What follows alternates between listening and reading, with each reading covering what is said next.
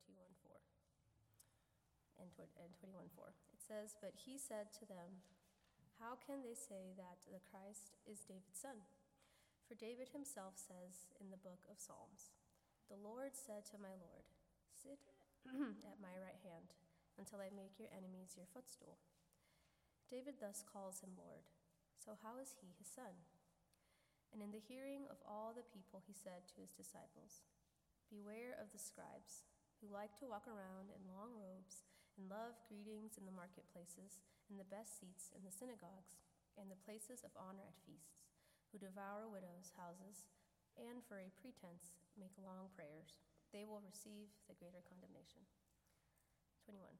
Jesus looked up and saw the rich putting their gifts into the offering box, and he saw a poor widow put in 2 small copper coins, and he said, "Truly I tell you, this poor widow has put in more than all of them, for they all contributed out of their abundance, but she, out of her poverty, put in all she had to live on." The Gospel of the Lord. Praise to you, O Christ.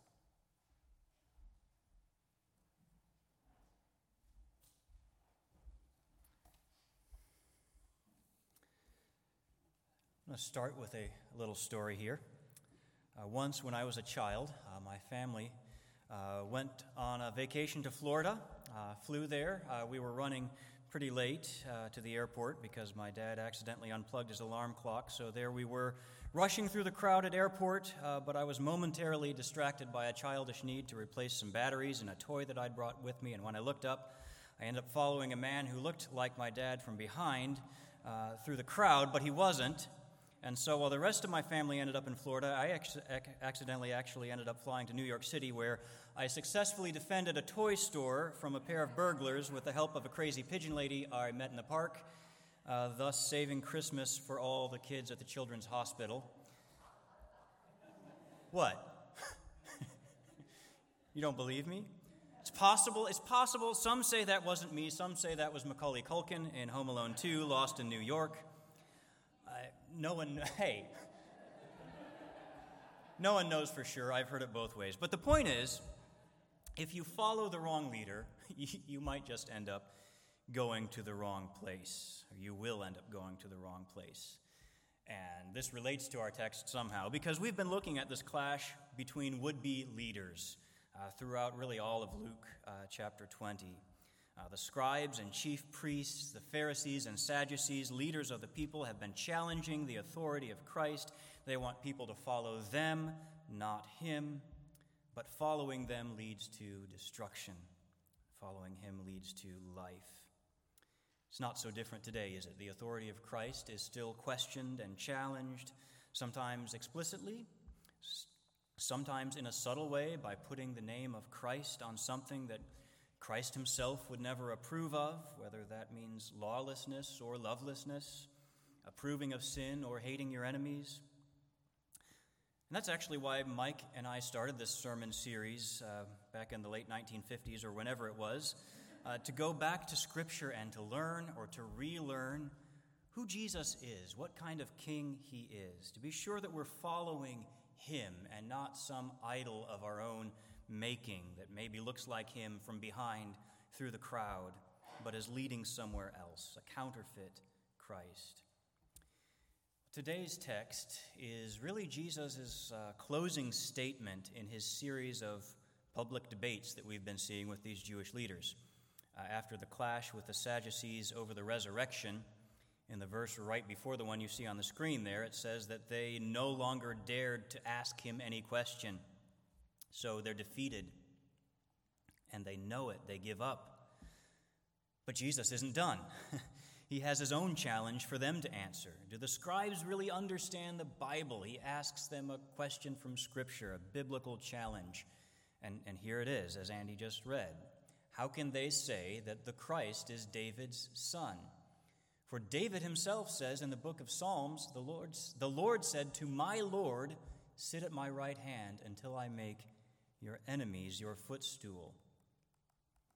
David thus calls him Lord. So how is he his son? Well, the psalm that he quotes there is Psalm 110. It's what we might call a royal psalm or even a messianic psalm, a psalm about the Messiah. It expresses hope that God will save his people through his anointed king.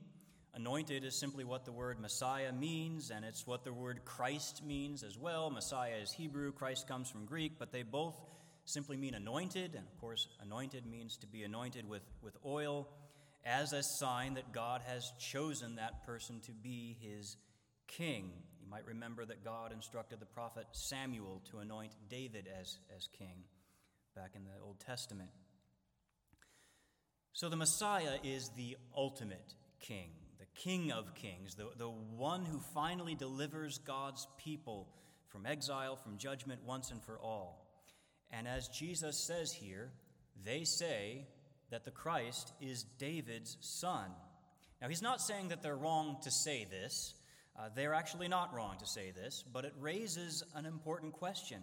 How can this promised son of David also be David's Lord? Because David, we understand, wrote Psalm 110. And in Psalm 110, David calls this son, this descendant of his, my Lord. Let's look at this confusing statement maybe in the psalm. The Lord said to my Lord. There are two Lords that we're referring to. The first Lord is God, the one who is doing the saying. If you looked up Psalm 110 in your English Bible, you might notice that the word Lord is in all caps, or maybe small caps, I think is the technical term there.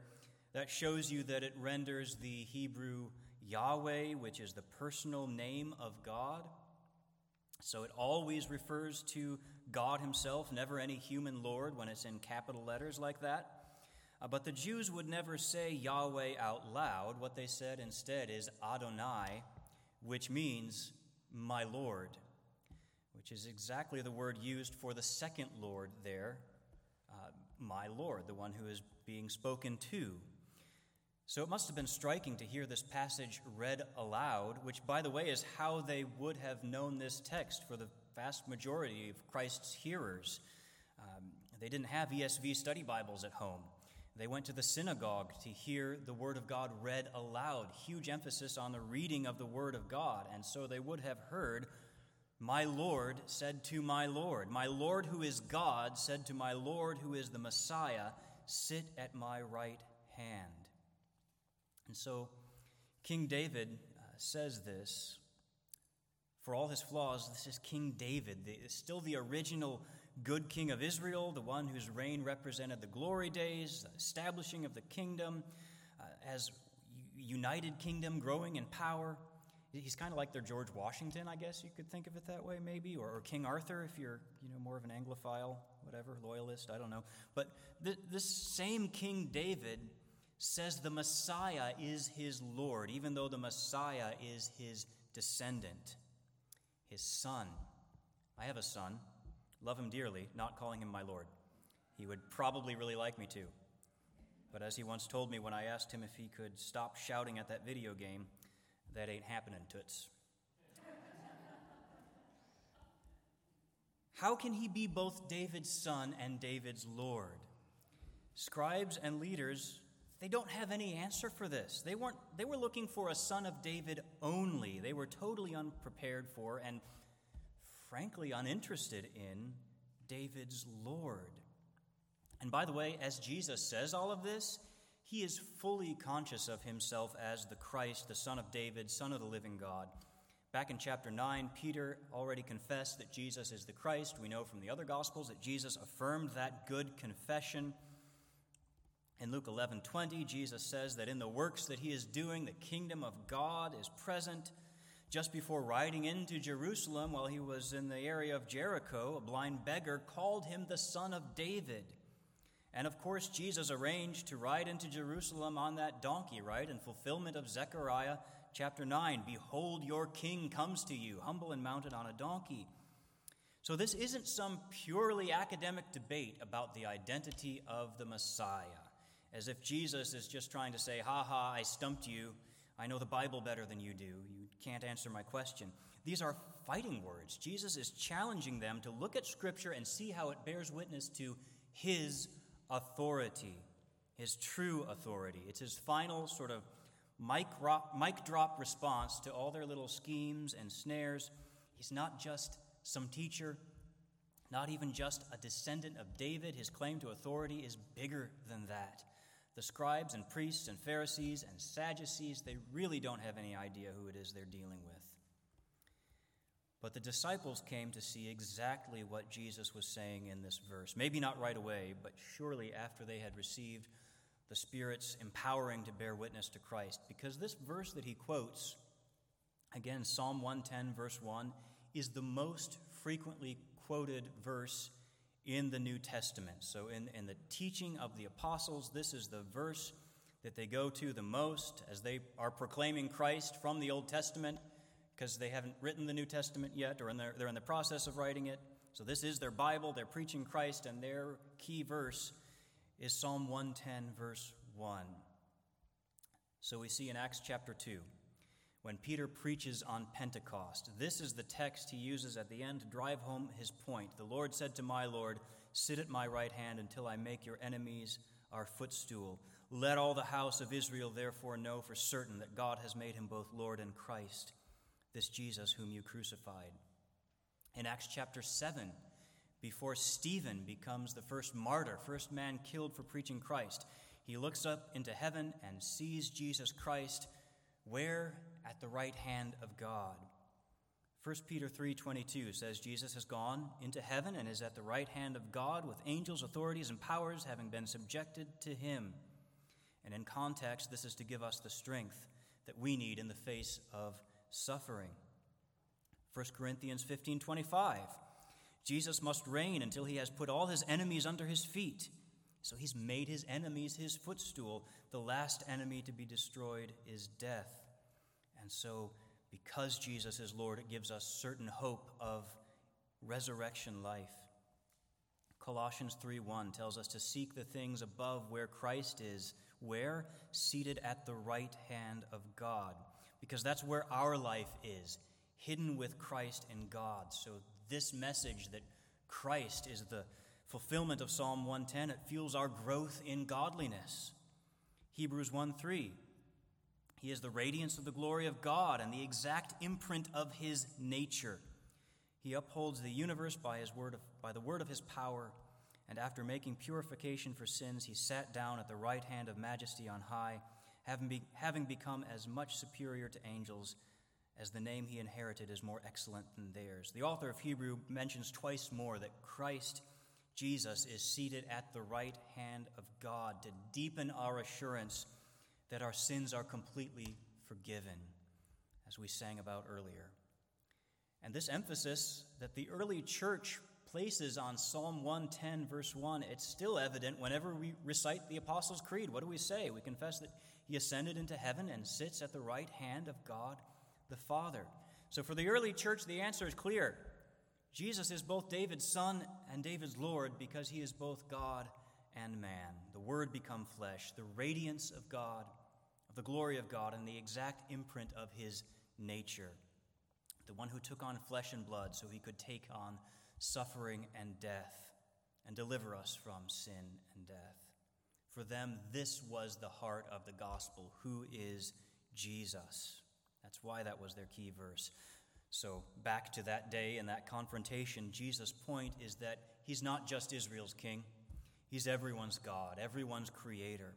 This isn't some upstart Galilean carpenter come to usurp the scribes' authority, to take their place. He gave them that authority. He is calling them to repent of all the ways that they have abused it. Since we have been discussing authority for some time, since that's a major theme of the past several passages, it's worth talking about it a little bit more. You know, we tend to recoil at the word authority. There are many reasons for that. One reason is sin. Sin means we don't want to obey God. We, in fact, want to be God, and God submits to no higher authority. There's no one above God that he submits to, so we don't want to submit to any higher authority either. We want to play by our own rules. That's something we all have in common. Many have also, in great and small ways, experienced the consequences of this kind of sin in the world people who want to be God, when they are given authority, tend to abuse it. It could be anything from political tyranny, workplace toxicity, you name it. And sometimes those who abuse authority do have a lot to say about respecting authority. The trouble today is that everyone's rebelling against authority. All the ills of society would be fixed if people would just submit to their leaders again instead of questioning them. Touch not the Lord's anointed, by which I mean me. I don't mean me. That's them talk, not me. I don't. Okay. We also happen to live in a nation, though, with a system of government designed to make it at least a little bit harder for leaders to abuse authority, separation of powers, checks and balances, constitutional protections of individual rights and liberties, and so on. And I think, inclined to think that's a good thing. It helpfully accounts for human sinfulness, even though looking around it clearly can't counter the effects of sin completely.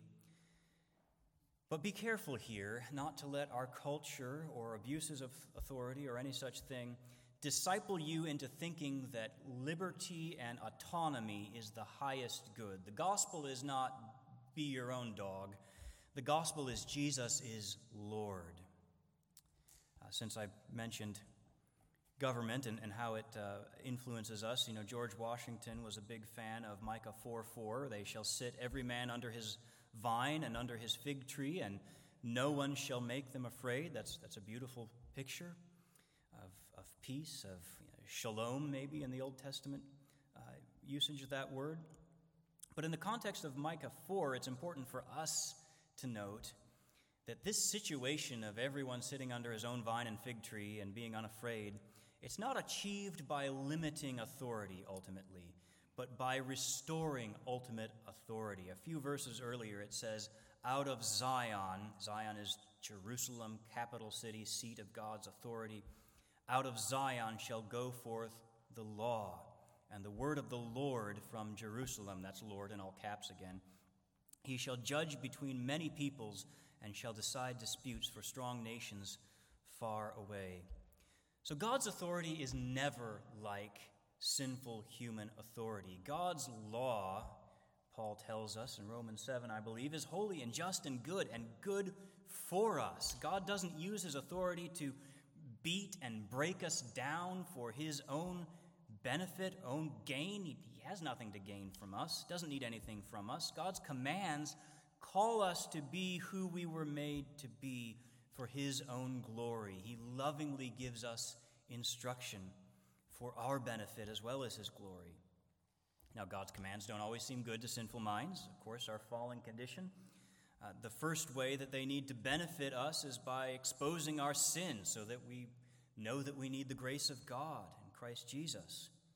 But still, in and of itself, the Bible is clear that God's law, more broadly, God's authority, is in itself good. It's what was lost when we rebelled. We are never truly going to be free until we are fully servants of God and God alone. And that's why the heart of the gospel is the supremacy of Christ. Jesus is Lord. That is good news. He is the good King. And we can sometimes think of the gospel as a message of individual salvation, and that is surely an important key part of it. But individuals are saved because Christ has won the victory for us, is seated at the right hand of God for us. Our lives are hidden there with him. So because Jesus is Lord, he is overcoming all evil, restoring all things, reconciling all things to himself, beginning with us. The glory of God in the face of King Jesus, God's kingdom in Christ. Jesus is Lord. That is central to our faith, and that's why we named our church what we did. Christ first. We exist to put Christ first. Well, the verses that follow after this challenge here that Jesus makes, they help to illustrate the difference between the good king and sinful human authority, between the one that we should follow and the ones that we must make sure we do not follow. The warning about the scribes and the recognition of the poor widow, they give us a vivid illustration of how the good king is different from sinful human authority. So Jesus says, in the hearing of all the people, he said to his disciples, Beware of the scribes, who like to walk around in long robes, love greetings in the marketplaces, and the best seats in the synagogues and the places of honor at feasts, who devour widows' houses and for a pretense make long prayers. They will receive the greater condemnation. So Jesus warns his disciples, but he makes sure everybody can hear. And by the way, so he's making sure that the scribes can hear him, and that means not just the scribes, I think, but I think it's a shortened way of referring to all the leaders we've been talking about. This warning really applies to anyone who fits into this pair of shoes, and that could include you and me as well. What are these leaders like? Well, they like to walk around in long robes, special clothes that call attention to their elevated status, calling attention to themselves. People don't do that anymore today, do they? They love greetings in the marketplace. Now, the marketplace is not like just going to Walmart. This is not just a place to buy and sell, but a venue for formal gatherings at times. And the leaders would have their presence announced by some form of special greeting to show how special they are compared to the riffraff. Like, look, it's so-and-so is here. Let's announce it. They like the best seats in the synagogues and places of honor at feasts. More literal reading might be the first seats and the first places. Probably means when they went to church, everybody wanted to sit up front, by the way. I'm just throwing that out there. Used to be considered the best place that everybody wanted. Now it's the back. I don't know if that's a new covenant thing or what, but just saying, just going to, whatever. Do with that what you will. But so they make great appearances and gather respect from everyone. But then we read they also devour widows' houses.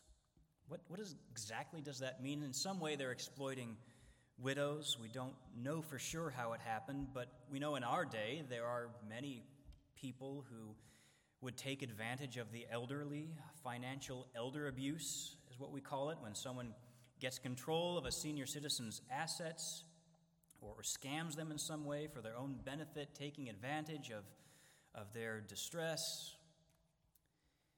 It may be that these leaders, under pretense of caring for widows as the law required, provided assistance in exchange for taking everything they own for themselves, or maybe a widow in desperation needs to sell her home and they take advantage of her distress by cheating her, unfair purchase price. Whatever the case, they surely had some veneer of respectability over the process, something by which they could say it's just business, perhaps. But it wasn't just business, it was robbery. He says they devour widows' houses. And so their prayers are just a pretense. They make these long-winded, grandiose prayers for all to hear, not genuine and humble appeals to God, but dramatic monologues designed to impress others with their personal piety. Just like the disciples, we need to be aware of such people, not only because we want to avoid the kind of condemnation that is due that kind of lifestyle, but because it is tempting for us to fall in line with that kind of righteousness, to follow that kind of leader. That's where the Home Alone 2 story fits in. I mean, the definitely real story from my childhood, that's where it fits in. Self-righteousness is contagious. People who work hard to impress others often succeed. It's easy to make a show of righteousness, to wear the right clothes, say the right words in the right ways, get to know the right people. So they do impress people, and whenever one is saying out loud or just by the way their demeanor, the culture, that those are the really godly people, it's easy to start thinking that must be true. Those are the examples I am going to follow. And so your own faith becomes a matter of acting like the Pharisees, at least in the ways you can see. So we put the mask on, right? Suddenly we're no longer here to encourage and admonish one another, to correct and to forgive one another, to love and serve one another, to bear one another's burdens and help each other. Suddenly we're here to impress each other. But Jesus is not impressed. He sees through those. He's not distracted or deceived by the outward things that tend to dazzle us. He simply does not judge as we do. And that's clear in the final section here. As Jesus, we read, looked up and saw the rich putting their gifts in the offering box, and he saw a poor widow put in 2 small copper coins. And he said, truly I tell you, this poor widow has put in more than all of them. For they all contributed out of their abundance, but she out of her poverty put in all she had to live on. So he sees this poor widow, a kind of woman in danger of having her house devoured by the respectable people. Frankly, the kind of woman we'd expect to be a beneficiary of giving at the temple, not a contributor. And she throws in these 2 copper coins. They're called lepta, which means small or thin. They're the smallest kind of currency that they had. I'm not sure how much they were worth in today's money because commentaries give different answers, something like 1/8 of a penny, all the way up to 1/128th of a day's pay for a laborer, which might be more like $1. I don't know. The 2,000-year temporal shift really wreaks havoc with the exchange rates, but the point is, in any case, it's not much that she put in there. This poor widow, it feels like the old days when parents sent their kids to Sunday school with a quarter or something to put in the collection basket.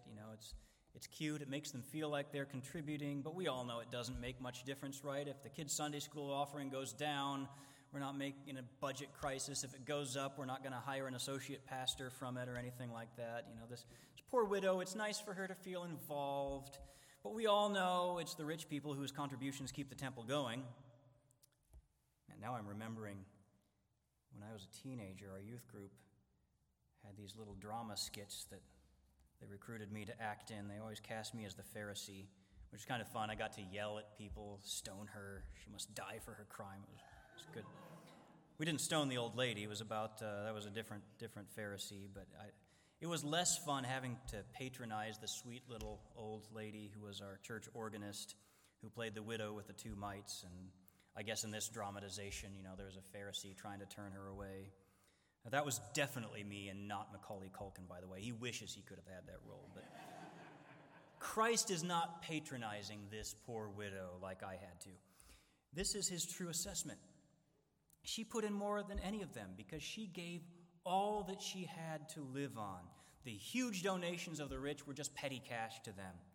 Plus, those donations may have come from the devouring of widows' houses anyway. They're not generous, they're showing off. The widow, she's generous, she's giving sacrificially. She gave more than all of them. That's why I want to be a little bit careful how we interpret passages like the parable of the talents or the minas, the ones where servant's given 5 talents and makes 5 more, and other is given 3 and makes 3 more, and we can go off the rails when we start trying to evaluate who's got more talents and who's giving more and who's going to maybe get more reward or something like that. But the point of the parable of the talents is not to try to be the 5-talent guy. The point is, don't bury your talent because you think you're the 1-talent guy, right? That's where the poor widow shines. We might think of her as a 1-talent giver, or in fact much less than that, but she didn't bury it. She gave what she had. And in the eyes of her king, that makes her the 5-talent giver in the parable's framework. She wasn't trying to impress anyone or be like the scribes. She just wanted to honor her God. And we are free to live that way when our eyes are fixed on King Jesus, when he's the one we're following, the one we're living to honor and to glorify. Her sacrificial giving is a picture of Christ's love for us. The ESV is probably right to translate that last phrase you see, that she gave all she had to live on, but the Greek sort of idiom behind it would be more literally translated, she gave all her life. That's what Christ offered on our behalf, his own life given for us to cover our sins. She's a picture of the kind of love Christ has given to us, the kind of king that he is. When we have our eyes fixed on King Jesus, when we're following him, We no longer need to impress one another. We know that God himself loves us and has given us his own Son. Christ loves us and has given us his own life. And Christ is King, and we are co-heirs with him. So following the authority of the good King frees us to give as he has given. Freely we have received, freely we can give out of all that God has given us, whatever it is, whether the world is impressed by it or not, knowing that our King delights in us, that our God cannot possibly love us more. Let's pray.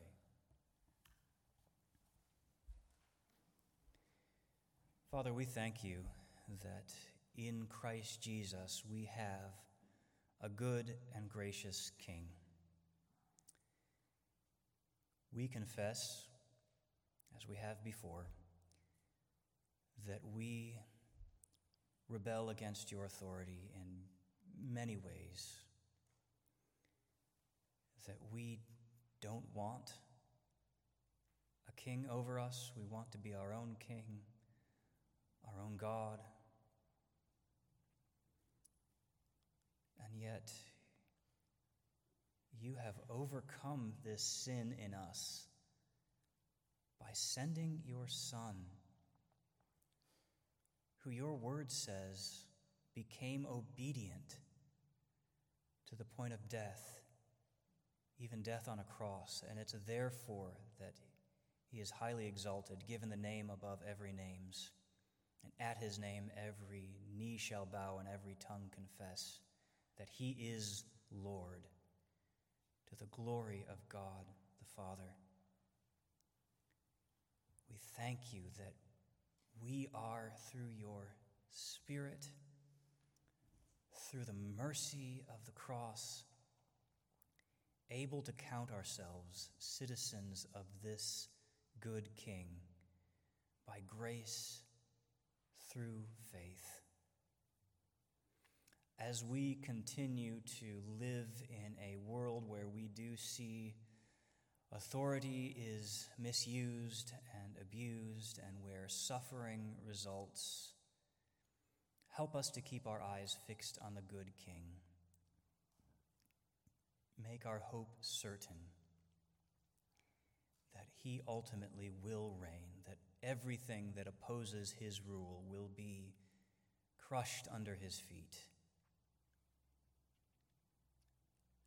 and all things reconciled and restored, including ourselves, made the way that we were supposed to be, created to be.